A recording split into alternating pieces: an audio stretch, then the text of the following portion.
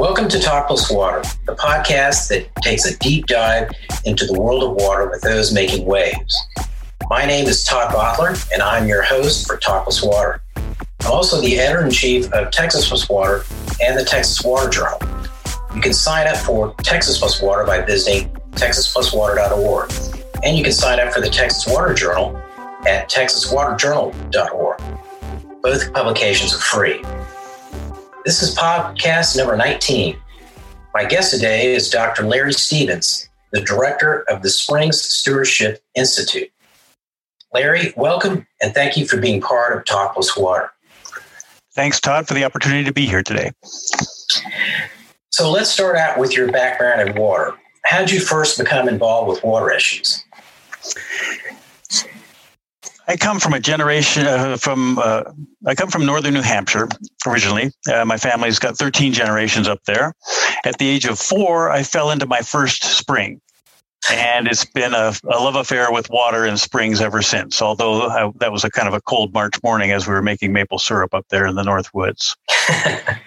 I've had a long-term fascination with water, its relationship to life, both flowing water and standing water, worked on many issues related to river regulation, reservoir ecology, and gradually began to focus on springs because they have so many dimensions that matter to society, to the science of ecology, and to evolution.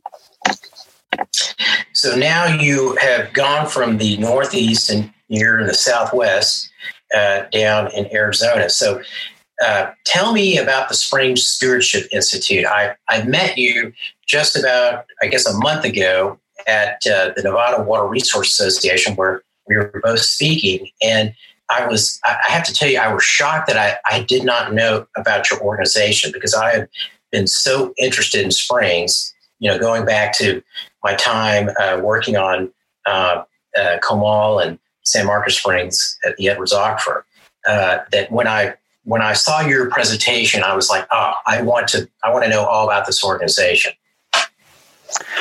Well, we started Springs Stewardship Institute here at the Museum of Northern Arizona in 2012 in response to a number of our interests in the ecology of springs and to try to bring more attention to the conservation needs of springs globally.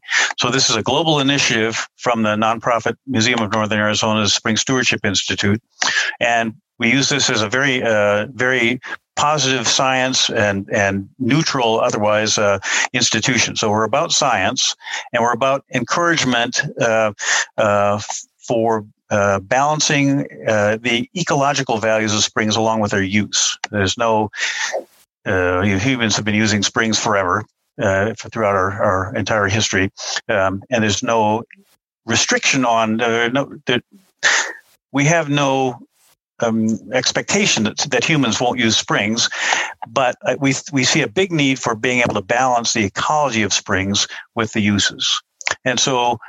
Beginning in 2012, we began to do workshops and bring trainings to individuals and organizations interested in that. And since that time, our website and our Springs Online database have really grown in use. We now have more than 1,000 users on Springs Online, which is the database component of our program.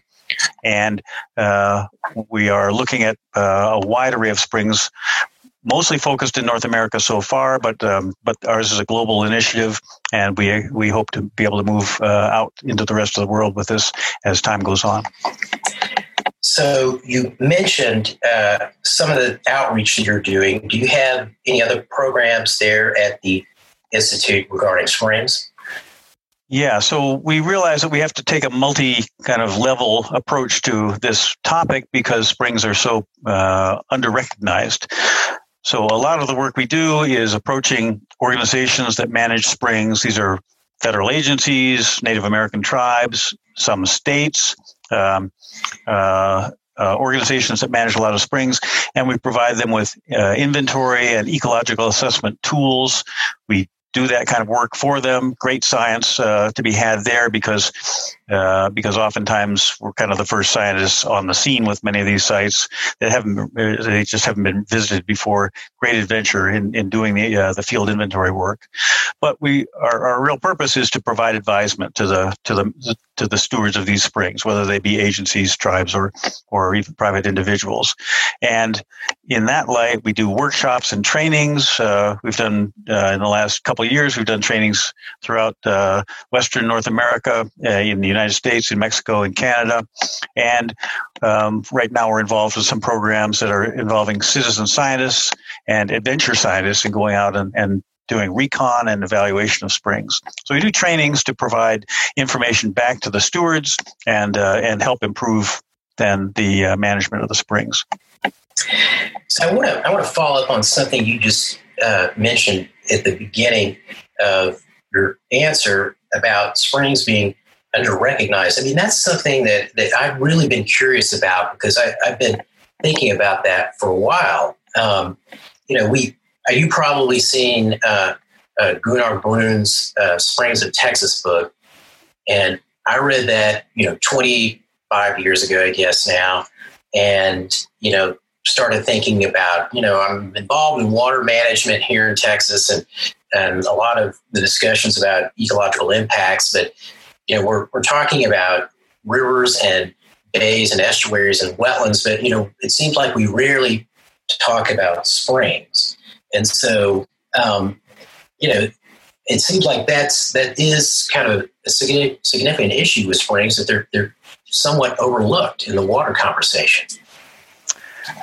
Well, I would say more than somewhat overlooked. They're really dramatically overlooked. I'm Googling, Todd, right now on the word spring, and the first thing that comes up is a advertisement for some kind of information management system. Spring makes Java reactive. Oh, that's funny. I did that, and I got metal springs. Right. Yeah. The second is auto parts. So the real problem is in English is homography. I think one of the key problems is that there are so many meanings for the word spring. They're all related meanings, but they don't get you to the water feature. And so it's not until you get maybe sometimes on the second page of Google that you even see water mentioned in relation to springs. The point is that English might not be a very good language for talking about springs because we have so much confusion in the language about it. If you go to Spanish, if you go to Spanish or French, where there's a single word for spring, then that makes a lot more sense. Manantial in Spanish, source in French. So we have a limitation on our language about approaching the topic of springs, and that's not all. But that problem kind of works its way through the entire process of public attention to them, to scientific attention to them, to funding dedicated to them, and possibly even to our water law policy. It's just that they're just not recognized in the English language very well. Everywhere else in the world, springs are regarded as places where miracles happen, places where that are just remarkably important for human well-being and biodiversity. So this issue of bringing springs into the public attention is kind of a big deal in our culture. There are many other kind of implications of it. Most of the work on wetlands, on water resources, on the effects of climate change, on these critical resources, do not even mention springs. I can't tell you the number of books I've read through searching even for the word spring to be mentioned anywhere in them. The concept is just not there. People don't recognize it, and part of that goes into our water policy, at least in the Western U.S., in Texas as well. I think you've got appropriative water rights. Groundwater, surface water are two very different legal topics, and springs are right at the intersection between the two. Springs kind of legally fall between the cracks of our legal system. Right. So that's a very important issue because of the high conservation value, the high economic and social societal value of springs. We don't have a mechanism to recognize them in our language. Right. And just going back to, talking about the law and springs in Texas, when I first became involved in the Edwards-Aquifer issues, I would talk to people about the legal journey that a drop of water goes on. And if you can imagine, a drop of water falls on the ground in Texas in the contributing zone of the Edwards-Aquifer, then enters into a stream course where it's now publicly owned water. And the state of Texas can give you a right to divert and use it. And then when that drop of water flows over the Edwards-Aquifer recharge zone and entered into the aquifer, it was subject to the rule of capture. So it was private property and was not owned by the state.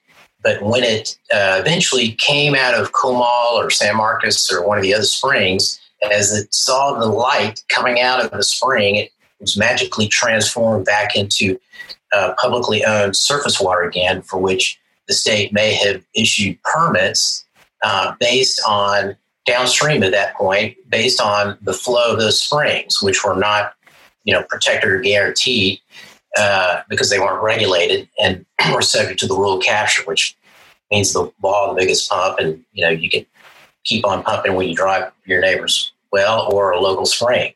So, let's actually move to a little bit about springs themselves physically. I was just thinking about this. We have springs actually underwater, even under the sea, and so they're actually, are there a number of different types of springs that you find all over the world, and do we have any kind of a sense of how many springs there might be globally? And what do you think?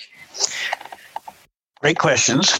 The limitations of our knowledge have to do with mapping and the geography of springs, which here in the U.S., if you look on a U.S. geological map, 1 to 24,000 scale, you can see little squiggles.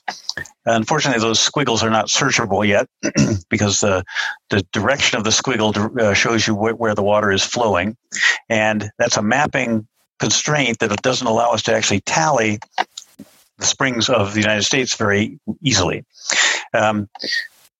Springs are, as you say, abundant all over the world, even on the floor of the ocean.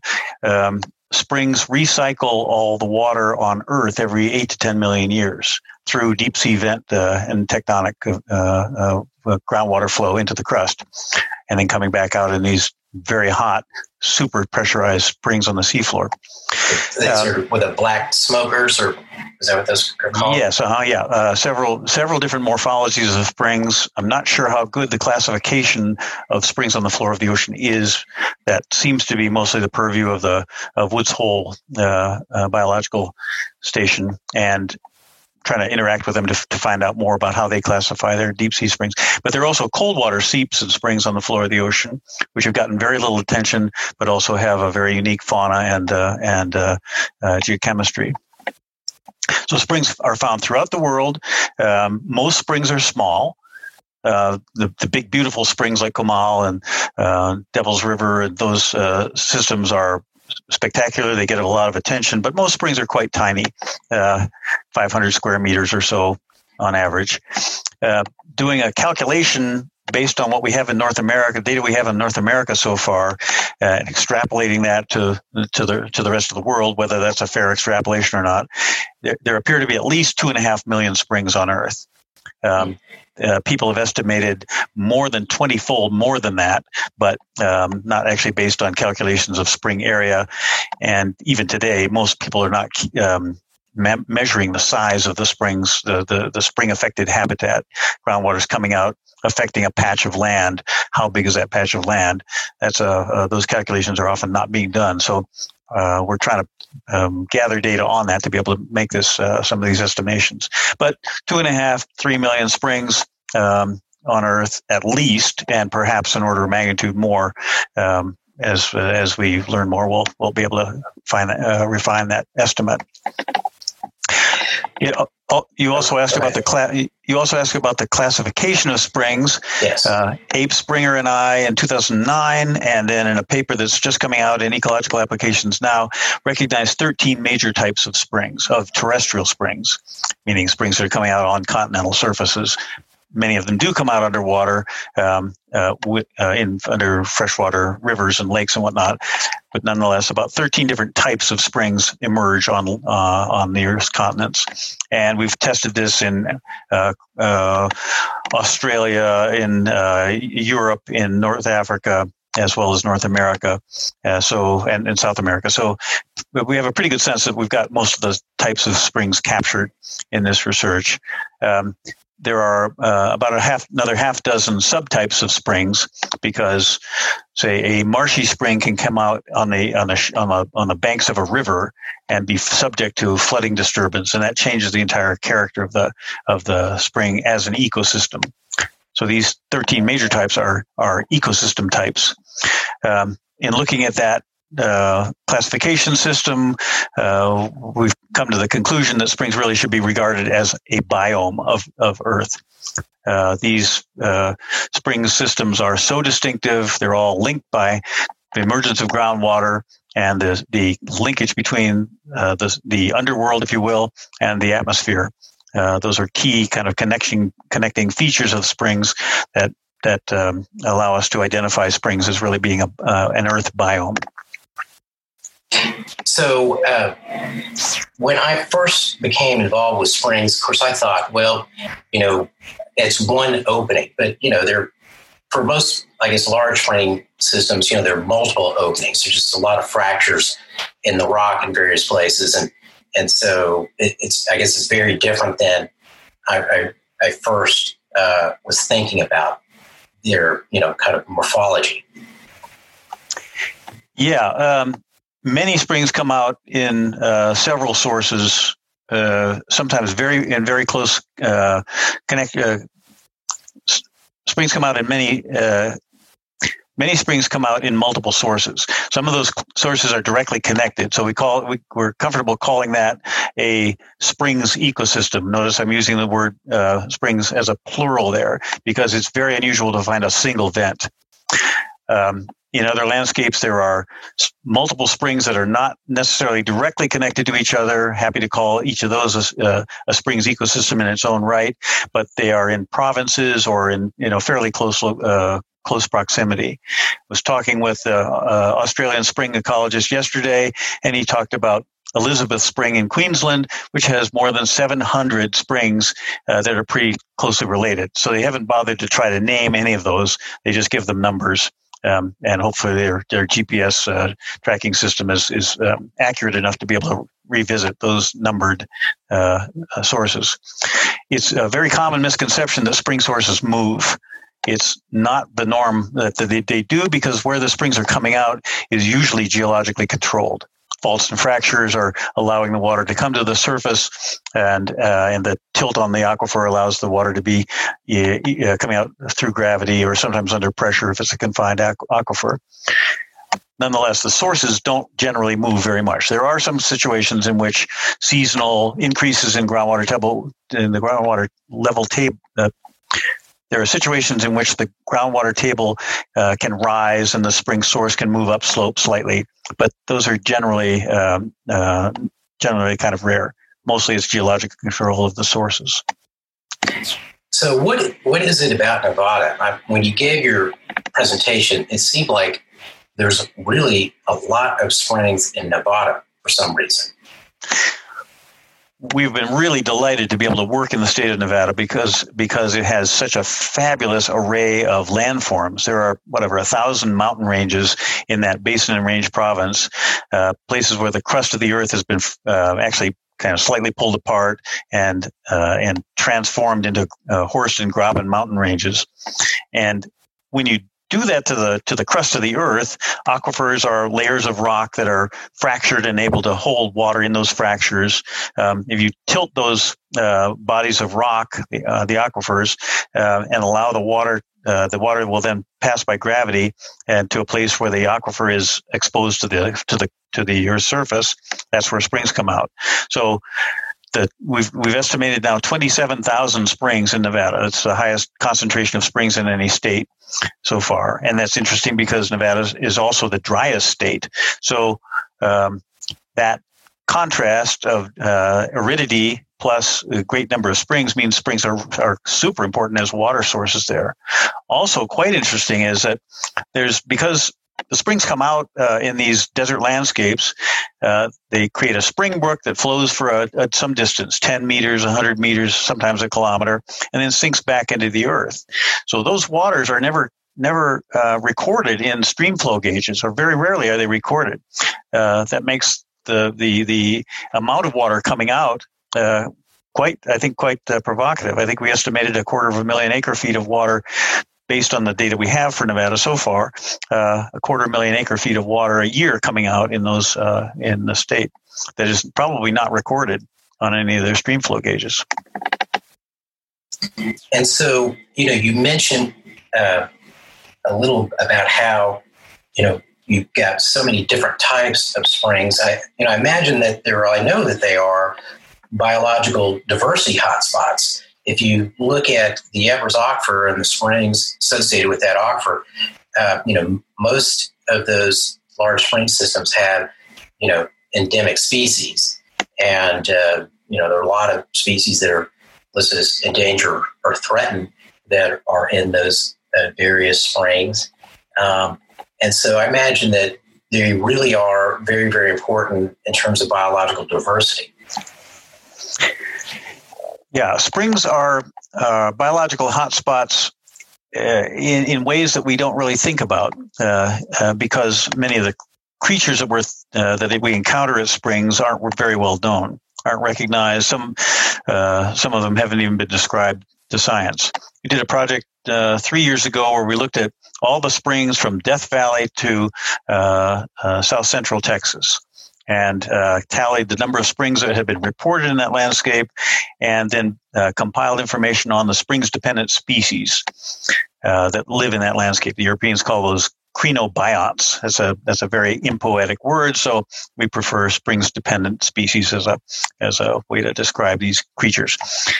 For the 50,000 springs we had reported in that landscape, a huge landscape, across the desert Southwest, we came up with at least 1,200 species of plants, invertebrates, and vertebrates, macro species. We haven't looked at the microbial biology of these systems very much yet, but 1,200 species were springs dependent in that landscape.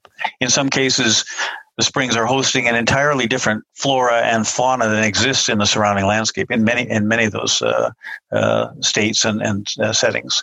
So the biodiversity of springs can be extremely high, and the kinds of species that live at springs are often very precisely adapted to the water chemistry, to the temperature, to the constancy of the environment.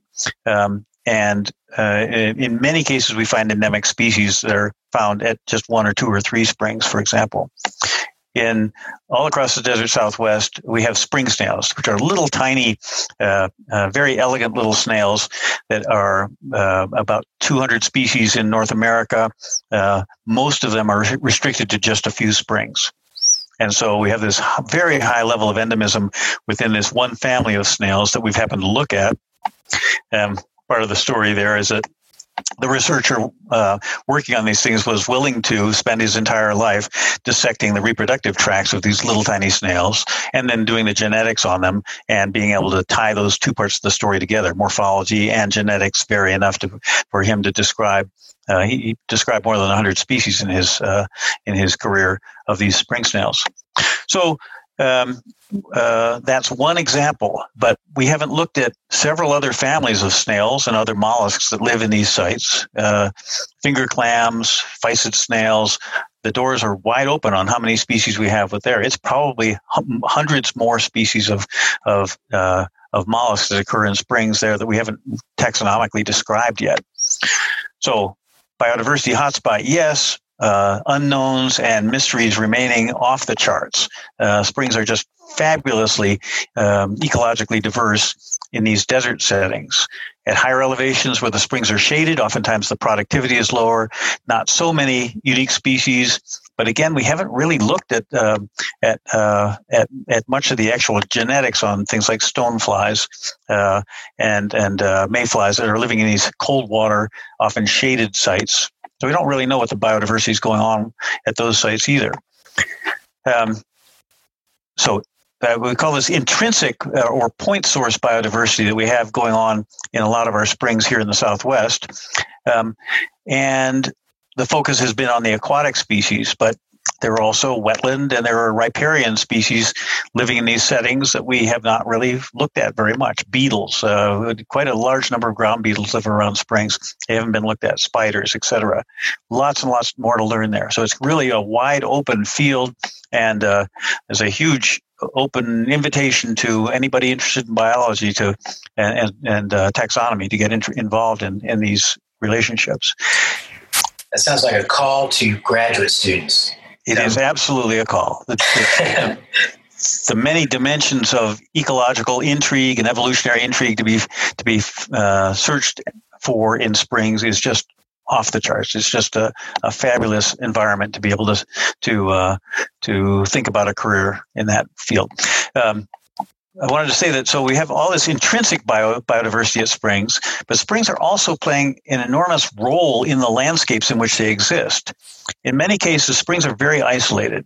Maybe there's no other water around for 10 kilometers. And there may be no other water in a 10-kilometer radius around the springs. That means that every bird in the landscape pretty much has to come to that spring to water every day. Doves, and you name it, quail and whatnot. They're all coming in for that water source, and therefore the ecological interactivity with the surrounding landscape can be incredibly important. The loss of that spring means those species are actually out of water. They don't have a source of water in those landscapes. I've had as many as 35 species of birds show up in half an hour at one spring. We're looking at an isolated spring here in northern Arizona. So springs are functioning as keystone ecosystems. Lots of interactivity with the surrounding landscape, lots of interchange from the surrounding landscape into the spring, from the spring out into the surrounding landscape, from the spring up into the atmosphere, from the spring probably down into the hyporheic zone, the zone of saturated channel down below the floor of the spring. Many different dimensions of interactivity going on there. So again, this makes springs just very, very interesting and intriguing and complex landscapes to be able to try to figure out as ecosystems. So in addition to being biological diversity hotspots, I know that there are also archaeological hotspots.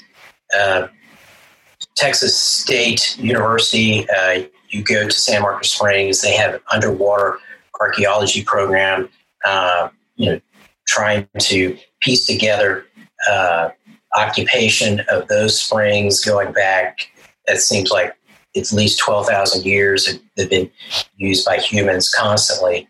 And so I'm interested in the, viewpoint of archaeology.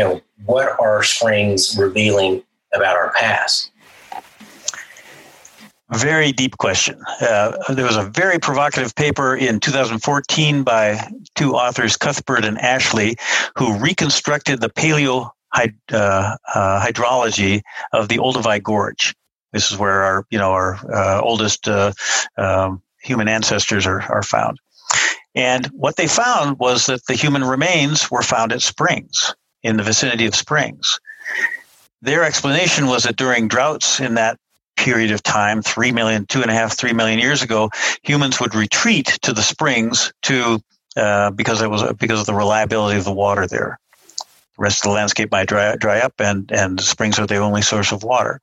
Well, there's another side to that story. They didn't go into too much, but what we're finding is that springs are also ambush sites for large predators. The large predators come into those sites and wait. They may wait on the periphery, they may wait inside the spring, depending on the vegetation and whatnot, but then they attack prey that are coming for water. And so another kind of side of the human remains left at springs, maybe that's where large predators were attacking our ancestors. Very provocative paper, but it ties springs very intimately to our own evolution. In more recent time, Pleistocene times, most of the Pleistocene kill sites with these earliest North American Paleo-Indians were attacking their prey were at springs. I think of Mammoth Hot Springs. We think of a number of sites studied by Vance Haynes, who looked at mammoth kill sites and camel kill sites all across the United States, from Nevada over into Florida even. So at a number of places we find, Pleistocene megafauna with cut marks on them, showing that humans had actually laid in wait at these springs and taken them down. So very important in terms of our human history here in North America. In more recent times, the more modern cultures of Indians have developed pretty elaborate not mythology, it's belief systems about the origination of springs and the divine beings associated with springs. And there's kind of an elaborate dialogue about that topic. Again, springs are often viewed as sacred sites, as remarkably influential places where miracles happen and whatnot in many other cultures except our own. So there's a long-term role of springs in human culture and evolutionary history. And one hypothesis that I'm kicking around a bit these days is that initially in hunting-gathering settings, situations, pre-agricultural situations, springs are used as ambush sites. But as the game are killed off and the need for agriculture arises, then springs become places where people live. Prior to agriculture, people probably didn't live at springs so much because A, big predators were coming in, and B, you would scare the prey away if you lived there. But in agricultural times, then using the water from the spring to grow crops would be a more important kind of function. So there may be a hypothesis to be tested. If any of our audience are anthropologically inclined, that might be something really interesting to look at across the world. Well, so from hunting spots to agricultural centers to tourism, springs, especially in West Texas, places like that, used to be sites of tourism. I don't know if you've heard, there's an effort to bring back Comanche Springs in Texas, which was a spot on the way to El Paso and I guess further west that people used to be able to stop and swim in the springs there. And, that's not the only example of that. It seems like there was a real interest in going to springs and hot springs, and I guess in particular at one point in time, and rejuvenating yourself, and they were, I guess, a big part of leisure time in America at one time. Yeah, so the role of springs in our history is pretty rich when you start to get into it. The old Spanish Trail goes from water source to water source. Most of those are springs across the Southwest. Many of the train routes and the wagon train routes, then eventually the railroads are coming to places that have water to be able to provide water for steam and the steam engines and whatnot. Very rich history there, and it's very interesting way to tie the local landscape into the present day societal state, if you will. The recreational use of springs, long-term interest in that. The hot springs of the United States have been studied, since about 1900 by the U.S. Geological Survey, and there's every state has a hot springs of Texas, of whatever state you're in. Lots of attention there. And so, in fact, so much attention that it's kind of hard to find hot springs that are in a natural situation where you can actually study their ecology. So we go to Yellowstone National Park or some of our national parks to look at unmanipulated hot springs, but they're quite rare now. The economic value of those has never been assessed. It's probably enormous. One place where we do have some insight into the economic value of springs, because that's a lot of what our society focuses on, is Florida. And there have been some studies there Bon and Bell in 2002 looked at 4 of the large pool-forming springs, finding that those springs brought in 2 million visitors per year and added $60 million in revenue to the local economies. So 4 springs can bring in that much attention. In other settings in another mode, springs are often used for bottling water. And if you go out and look at the grocery store, at the number of bottled water products you find there, many of them are labeled as springs water. And so what often the companies do is go out near a spring, sink a well in, pull the water out, bottle it, and then sell that to you at kind of a very steep cost. Well, that industry has grown to the point where Americans are drinking at least 50 million bottles of water per day, much of it labeled as springs water, an industry of well in excess of 12 to $15 billion a year just in the U.S. And this is going on worldwide. It's got to the point where oftentimes it's hard. I think the younger generation may not recognize where their water's coming from.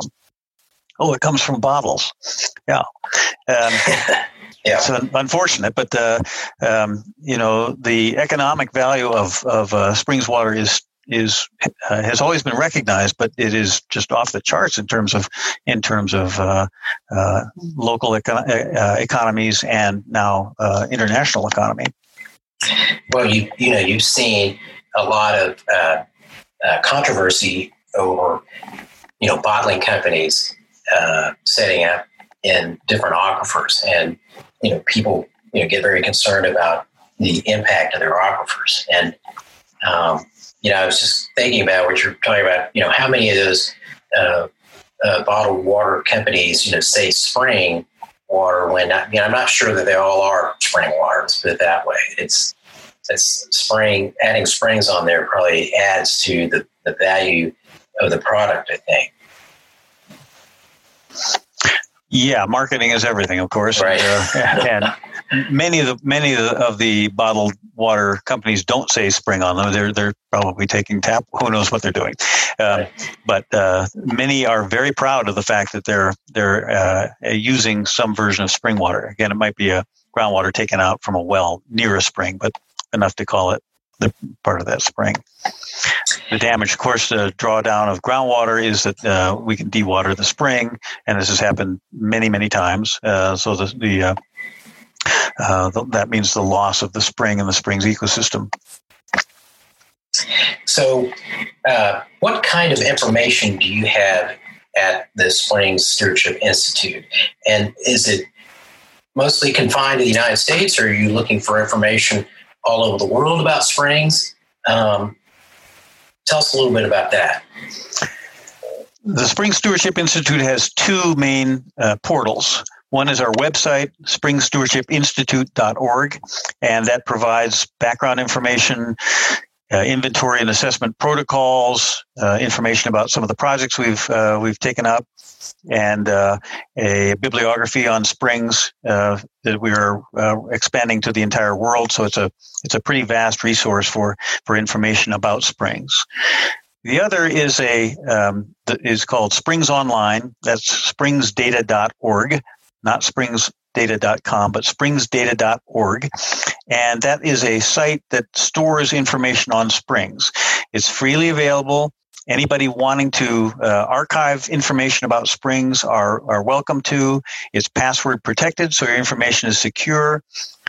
We recommend that people use that to be able to initiate discussions with landowners. Aquifers don't necessarily have the political boundaries that we apply to the surface, and therefore neighbors in different states, neighboring agencies, private versus agency folks might want to talk to each other about springs.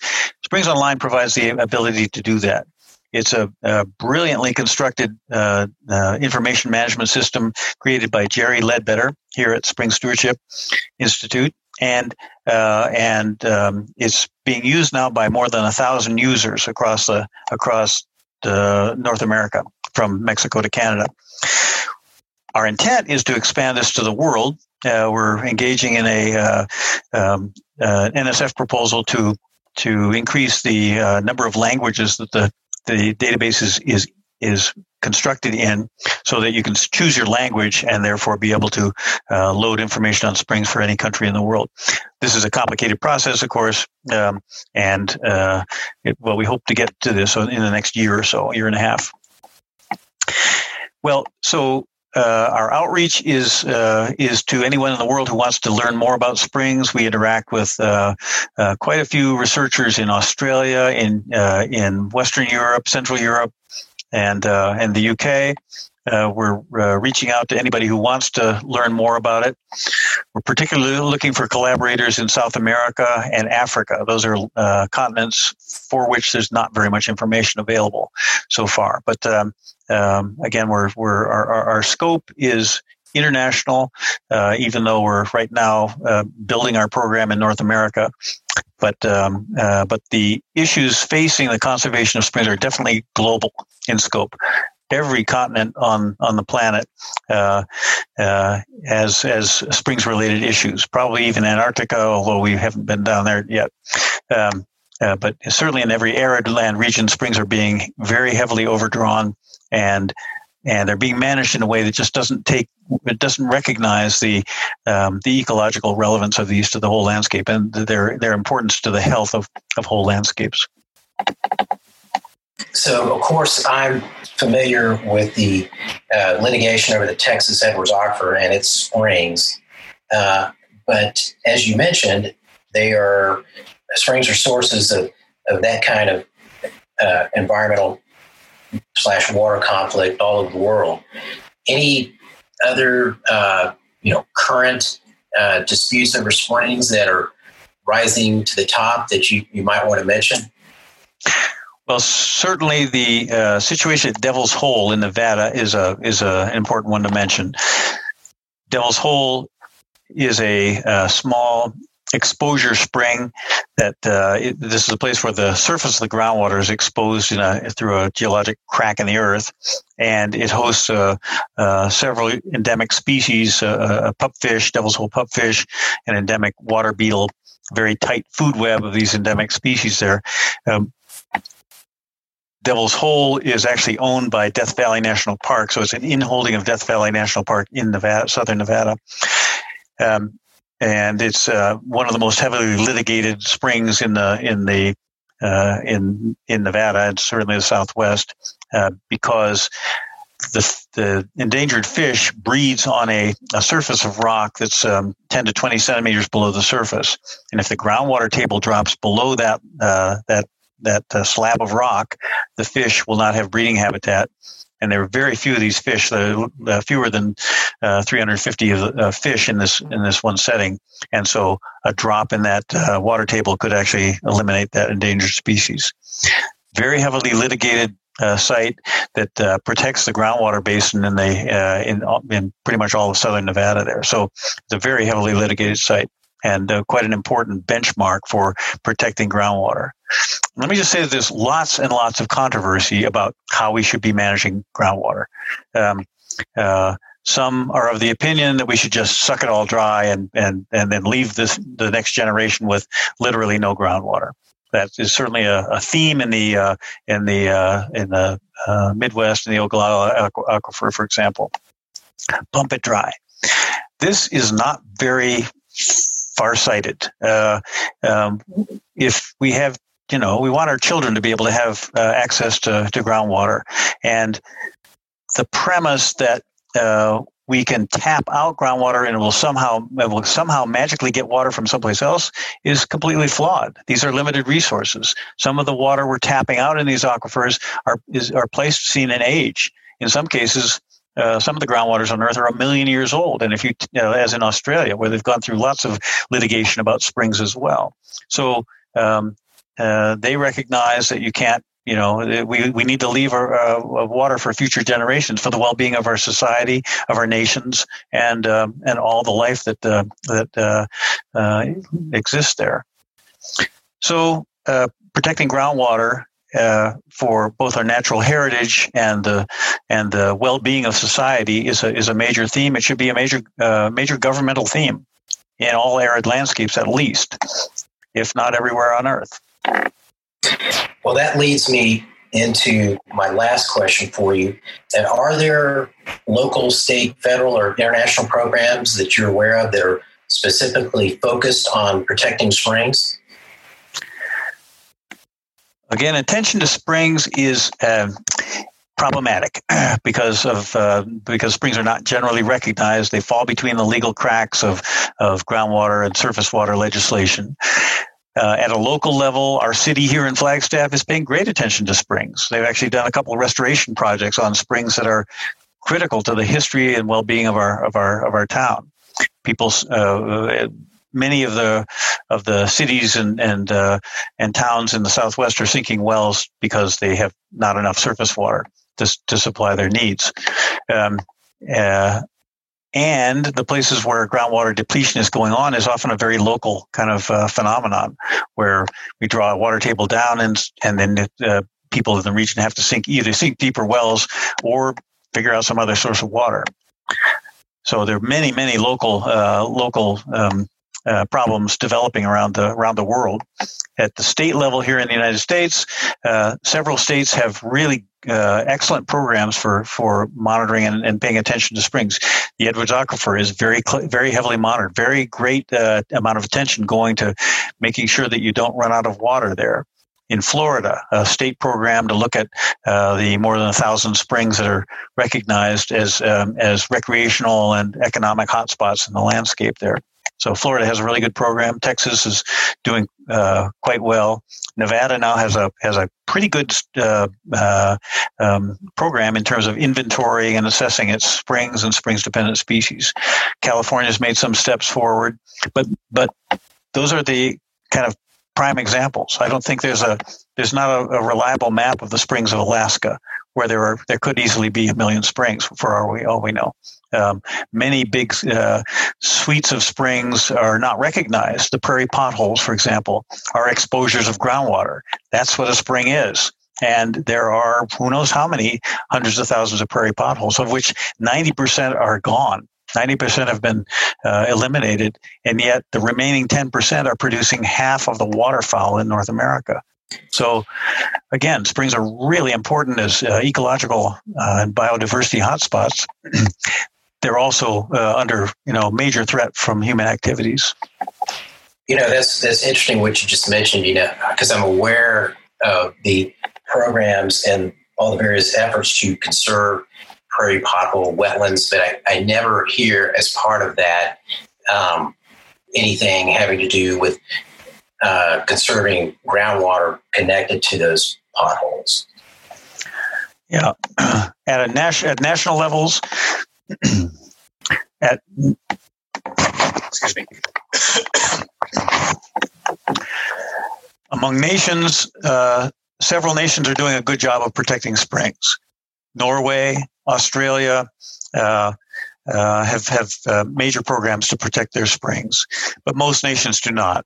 United States, it's kind of an open issue because it's left to the individual states to manage their groundwater, and our definition of wetlands precludes consideration of groundwater. So there's a major hurdle in the United States because we don't formally, legally recognize the connection between groundwater and surface water, and therefore we don't protect springs on a national scale. Many springs are protected as state parks throughout Texas, all across the nation. Some countries are doing a really remarkable job of understanding and recognizing the importance of those springs. The European Union recognizes one kind of spring, travertine-forming springs, as worthy of protection. So those get some attention. But otherwise, springs are not universally recognized by the European Union. Lots more of attention could be paid there. There, just as here in North America, springs are playing very important roles in biodiversity. I would encourage people to, if they're interested in seeing what a plan to conserve springs and, conserve an aquifer looks like, to take a look at the Edwards Aquifer Habitat Conservation Plan, which was developed by a stakeholder process that took over 7 years. And so that give you some idea of some of the things that can be done. So, Larry, once again, thank you for being with me today. Talk about springs. I know you've given this out a couple of times already, but can you give us the website again and the site for the database so that our listeners can find those? Sure, Todd. It's been a real pleasure to talk to you today. Our website is Springs Stewardship Institute, all one word, .org, springstewardshipinstitute.org. And the portal for archiving and analysis of Springs data is called springsdata.org. We call it Springs Online, the Springs Online database, springsdata.org. And if anyone has interest in signing up for an account, has Springs information they'd like to archive there, they're most welcome to do so. We have operators standing by during the Arizona working hours and ready to help anybody who has any problem with or wants to do an analysis that they are interested in. Again, the information is password protected, so you can't see all the data unless you have clearance for some of these landscapes. Some organizations like the tribes want to keep their data protected. Some endangered species issues are sensitive enough that that information is protected. Nonetheless, springsdata.org is a portal for being able to archive and analyze data on springs. And springs are remarkably complex environments. They are multidimensional in the kinds of information that they contain, and we haven't even thought of the kinds of questions that will eventually may be asked about springs. Relationships between water chemistry and the distribution of plants across elevation and aspect, for example. These become questions we can address scientifically. We haven't had a mechanism to be able to even tackle those questions yet. And as we populate this database, now we've got about 5,000 springs surveys in it from all around the country and around North America. These kinds of questions become addressable. So if people are interested in adding data to this system, they're most welcome to, and we can help you with that. springsdata.org and springstewardshipinstitute.org. Great. Thanks, Larry. I really enjoyed this conversation, learning about springs.